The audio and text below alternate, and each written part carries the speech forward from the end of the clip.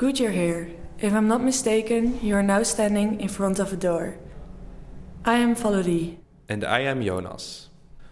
On Friday, the 10th of December, we got together here, in this hallway, for our little garden get-together. Listen along. So, this is our garden, guys. And actually, from this moment on, it's also yours. So you are now the godparents of this garden. Thanks. We wrote a manifesto on gardening, and to put our beliefs about it into practice, we built our own garden bed. On Friday morning, the only thing left to do was to bring it alive.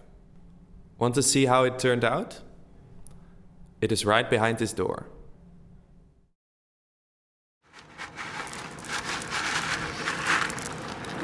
Shall I empty it? Yeah, I mean, why not?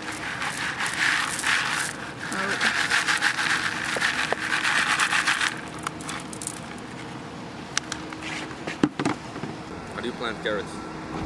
In a line, I guess. In a line? But it's like, seeds are so tiny. Mm-hmm. So you have to put your finger in, poke a hole, and then put the seed in. Yeah. Yeah. This is so humble and wholesome. I really needed this. Should have more. This is everywhere. Yeah, garden party. Do we still remember what we all got? So, carrot, beetroot, lettuce number 1, lettuce number 2. Mm-hmm. And then we still have thyme. But I think thyme would be quite nice by the currants, maybe. Lettuce. Chives. Yeah. Oh. Chives. And this one was carrots. Mm-hmm. And beetroot. And this one? Endive. Endive. Ah. Okay. It was a busy day. Soil was moved, garden beds lifted, seeds were sowed, hands got dirty. Did anything stood out to you? The creativity in gardening. That little fence building. I was like, oh yeah, you can. There's some problem solving and some creation in there. To thank the new members of the garden for their efforts, we filled a bucket with nicely warm water and asked them if we could wash their hands. I think it triggered a sense of meditative simplicity in a way, because there's something so simple about gardening and just tucking up some seeds in some soil, but then equally you can really dedicate so much time into understanding how to garden. Yeah, in some senses I felt maybe a little bit ashamed. Yeah. Because I bet my grandma should be able to plant what we planted way better with way more knowledge, and if a beetroot needs a certain amount of light or whatnot.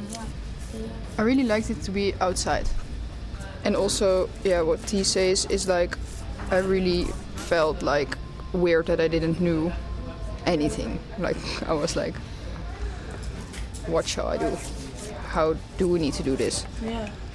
But it was nice that we could like decide it together.